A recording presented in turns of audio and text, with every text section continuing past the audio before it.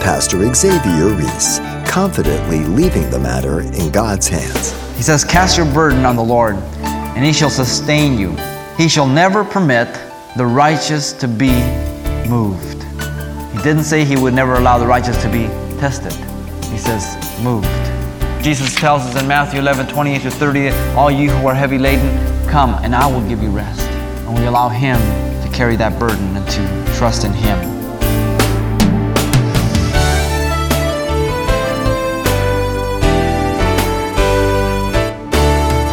Welcome to Simple Truths, the daily half-hour study of God's Word with Xavier Reese, Senior Pastor of Calvary Chapel of Pasadena, California.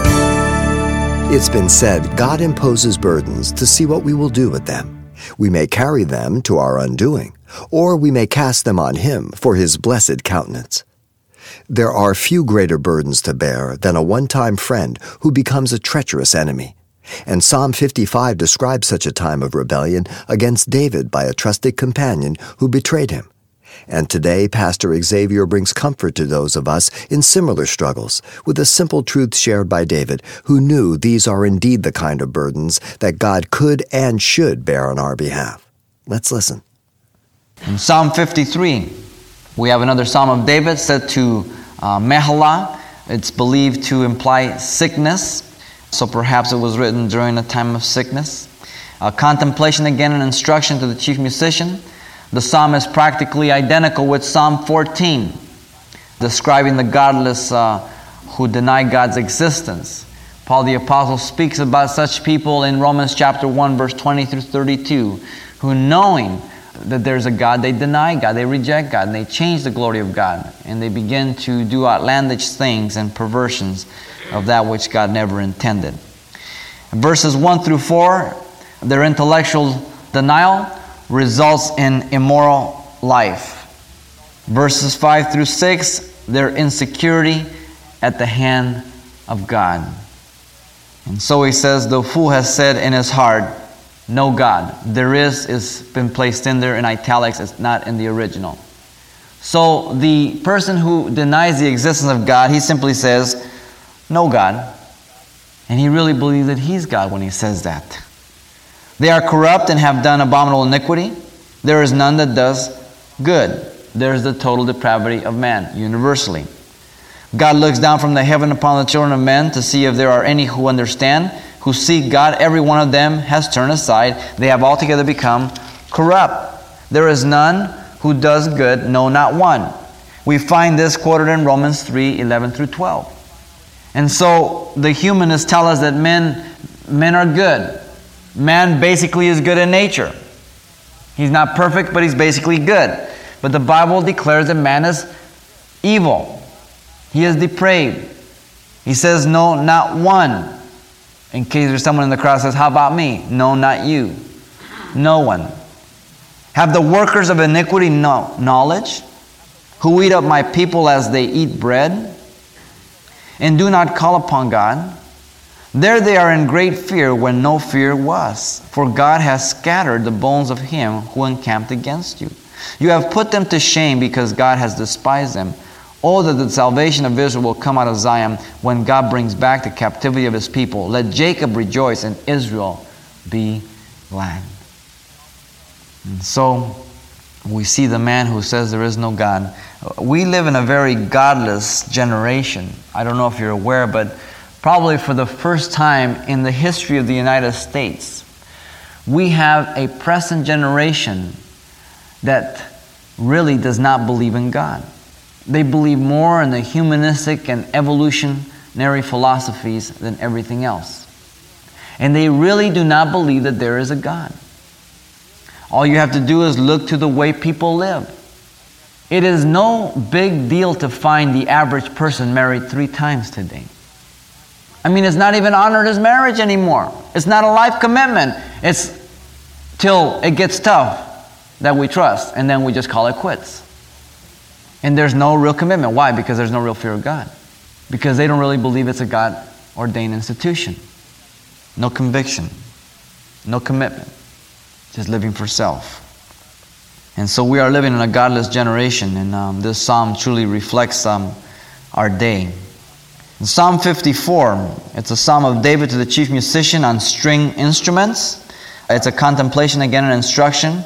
When the Ziphites told Saul, "Is David not hiding with us?" And you find that in 1 Samuel chapter 23, verses 19 through 26. So they gave David away. This was right after Jonathan, the son of Saul, had come to David in the wilderness, because David says, "Truly there is a step between me and death." And Jonathan came to David in the wilderness to strengthen them, to strengthen his hand in God and tell him that he was going to be the next king. Can you imagine? Jonathan was Saul's son. I mean, he would be the next king. But why did he encourage David? Because he was a godly man and he knew what God's will was. He didn't mind being second man because he knew that was God's will.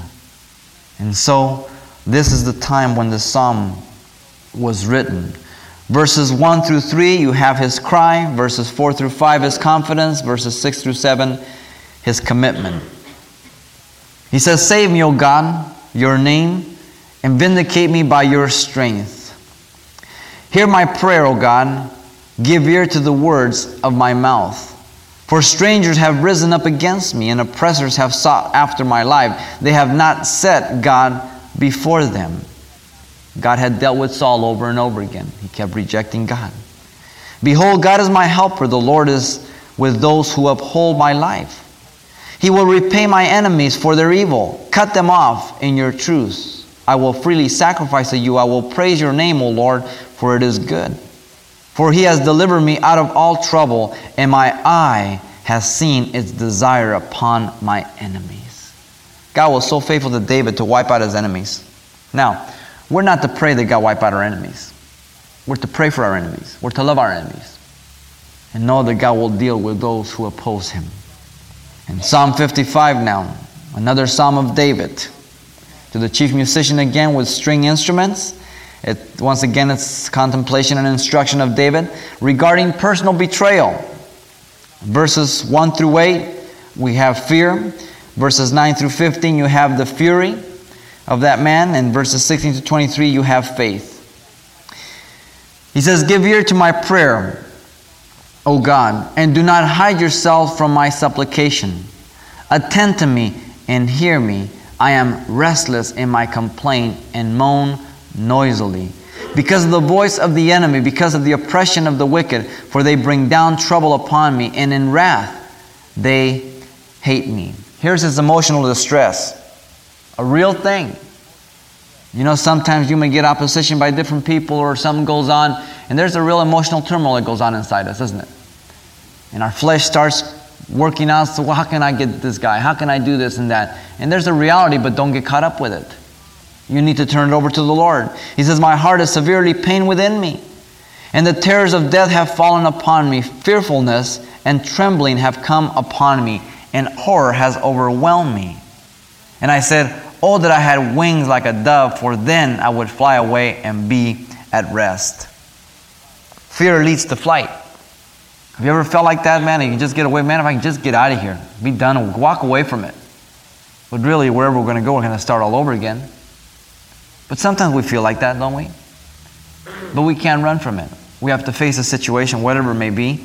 He says, "Indeed, I would wander afar off and remain in the wilderness. I would hasten my escape from the windy storm and tempest. Destroy, O Lord, and divide their tongues, for I have seen violence and strife in the city. Day and night they go around it on its walls. Iniquity and trouble are also in the midst of it. Destruction is in its midst. Deceit and guile do not depart from its streets." And so David is speaking about just the inhabitants of the city, how they're just deceitful. They really are not following after God. They're doing their own thing. In verse 12, he says, "For it is not an enemy who reproaches me. Then I could bear it. Nor is it one who hates me, who was magnified against himself against me. Then I could hide from him. But it was you, a man my equal, my companion and my acquaintance. We took sweet counsel together and walked to the house of God in the throng." David is talking about Ahithophel. which you find in 2 Samuel chapter 15 through 17. When Absalom took the kingdom from David and rebelled against his father, Ahithophel was David's right-hand man. They had taken sweet counsel in the Lord's house. They had ate. They had done everything together. And when Absalom rebelled, Ahithophel betrayed David and went on Absalom's side. And David says, if it would have been my enemy, I could have taken that. If it would have been someone who wasn't my equal, but this guy was at my right hand. This guy, we walked together and everything. Isn't it painful when someone dear to you betrays you? Or someone that you have confidence in and they betray you? Boy, you talk about wanting to get vengeance. And yet God says that He's sufficient for those times. As there's true repentance that we can forgive. And when there isn't true repentance, that Christ is sufficient to get us through those times and those situations. And we can let Him be the one who's going to bring vengeance upon those people and deal with them. Difficult, but real practical here. The Bible is real practical. He deals with real issues, real problems.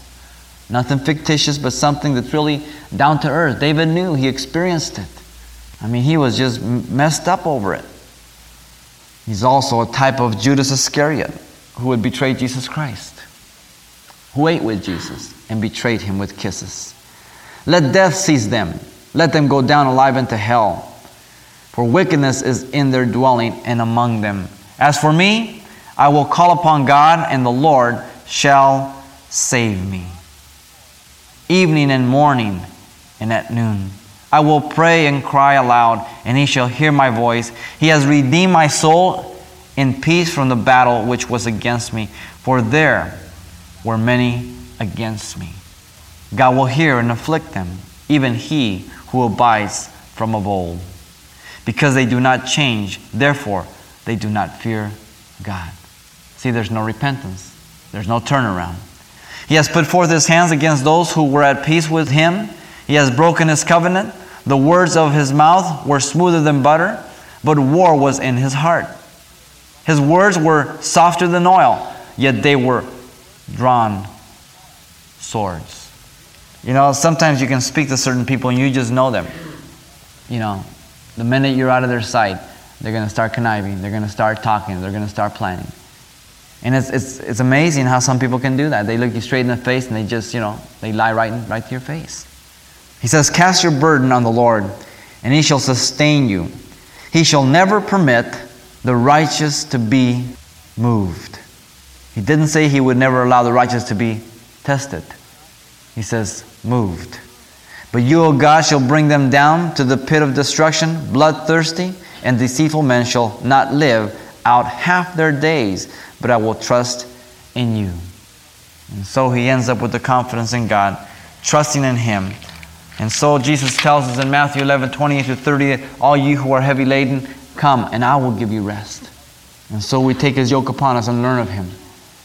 And we allow Him to carry that burden and to trust in Him. Psalm 56. We have a Psalm of David to the chief musician again. It's a mishtam, which means to cut or engrave. The idea behind this is its permanency, to be recorded. The occasion is when the Philistines captured David in Gath. We've covered that in another psalm. It's 1 Samuel 21, verses 10-13, where he went to Gath and acted like a madman, and he got away by God's grace. The psalm is a lamentation in time of trouble, trusting God. Verses 1-7, you have trust in time of trouble. Verses 8-13, you have trust for deliverance. Psalm 56, he says, be merciful to me, O God, for men would swallow me up. Fighting all day, he oppresses me. My enemies would hound me all day. For there are many who fight against me, O Most High. Whenever I am afraid, I will trust in you. In God, I will praise His word. In God, I have put my trust. I will not fear. What can flesh do to me? So often we try to look at the situation and we can become so afraid of man. And yet the Lord says, don't fear him who can kill the body, but fear him who has the power to both kill body and cast the soul in hell. And yet fear can be intimidating. And we need to remember the Lord. All day they twist my words.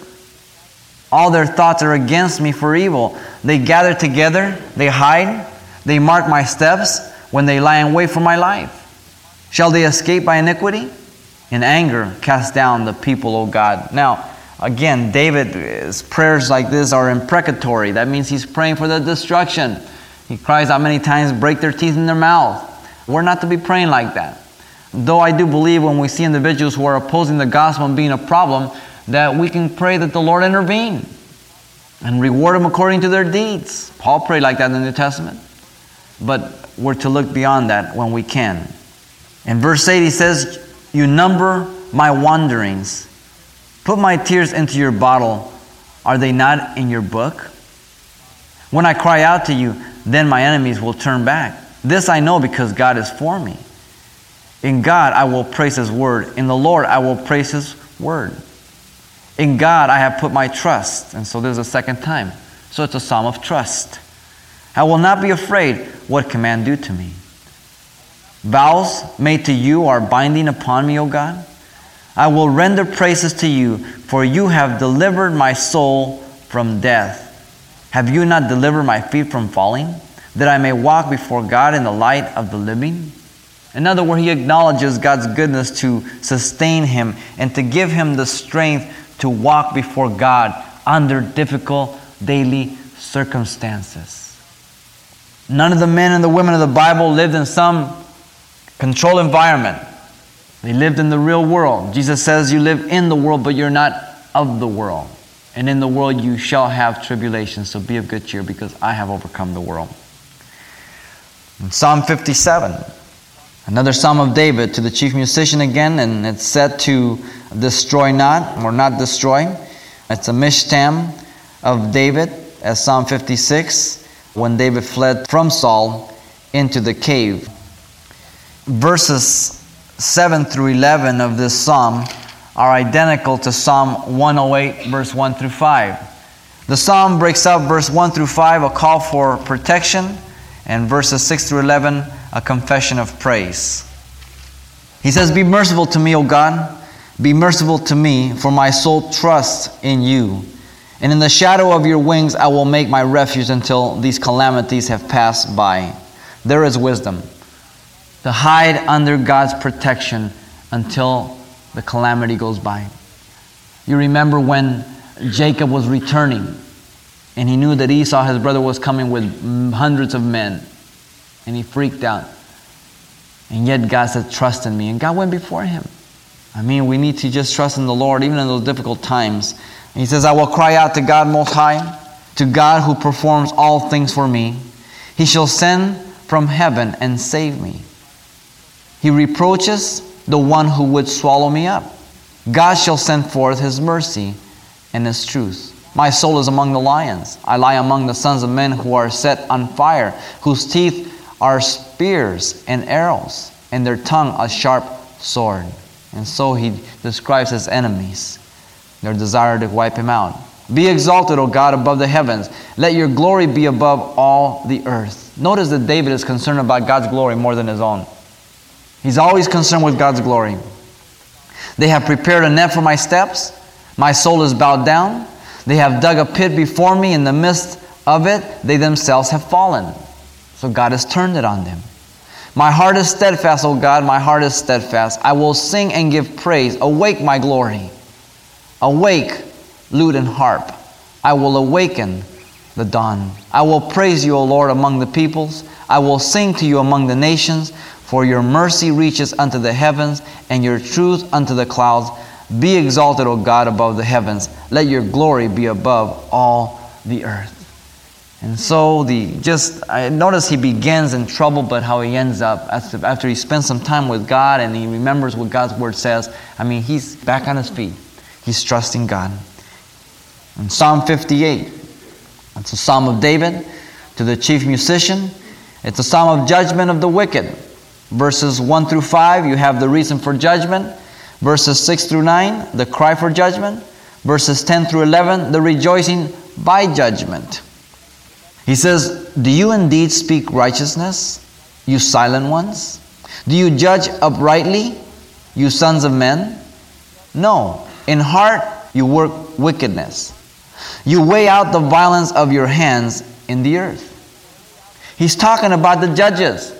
Those who are rulers, those who are in authority of those days, they were so corrupt. I don't know if you've ever read the book of Amos or the book of Hosea or the book of Malachi. Read them once in a while.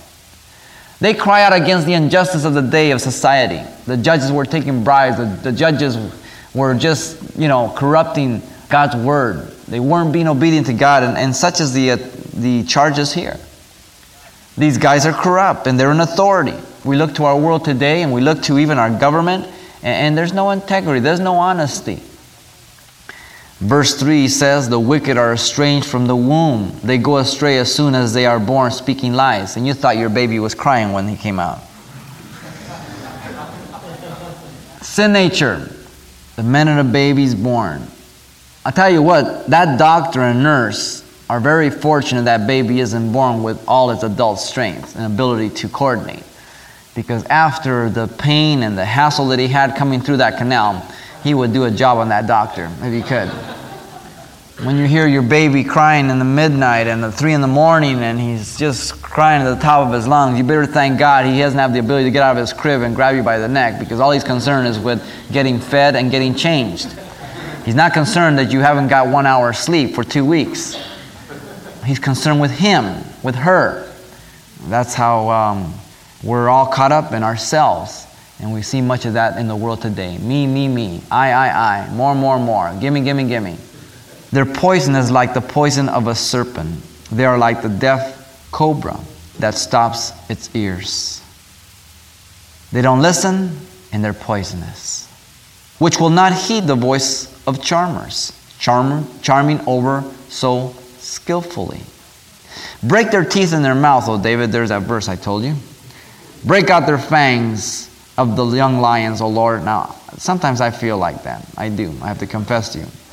And so David cries here for vengeance. In verse 7 he says, let them flow away as waters which run continually. When he bends his bow, let his arrows be as if cut in pieces. Let them be like a snail which melts away as it goes. You ever see snail tracks? It's as if he's wearing away. That's the wickedness of man. Everywhere they go, they leave their slimy little prints, Like a stillborn child of a woman, that they may not see the sun. Wipe them out, Lord. Before your pots can feel the burning thorns, he shall take them away as with a whirlwind, as in his living and burning wrath. The righteous shall rejoice when he sees the vengeance. He shall wash his feet in the blood of the wicked, so that men will say, surely there is a reward for the righteous. Surely he is God who judges in the earth. In other words, no one gets away with anything. No one. Whether you're a believer or a non-believer, you and I will never get away with anything. What we don't pay for here, we'll pay for there. But we will give an account to God. And so when you find yourself in times of trouble, in times of despair, in times of wanting to call it quits, remember the Psalms. Remember the psalmists who were men and women just like you and I.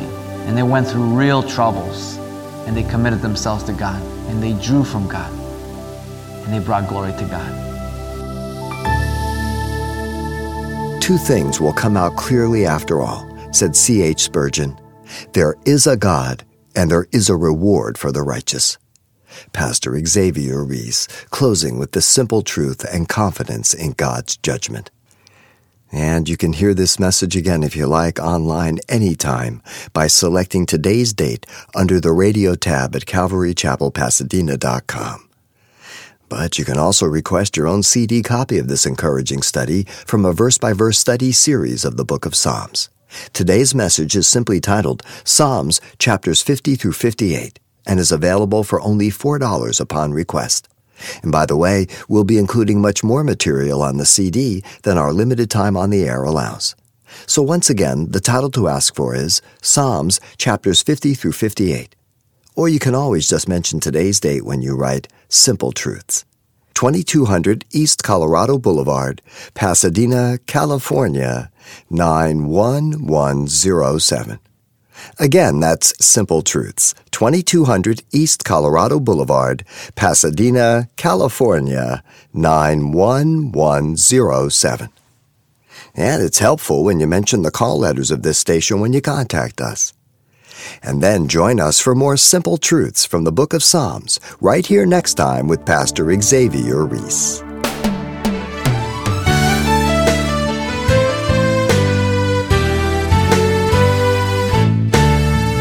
Simple Truths with Pastor Xavier Reese, a daily half-hour broadcast, is a radio ministry of Calvary Chapel of Pasadena, California. www.calvarychapelpasadena.com.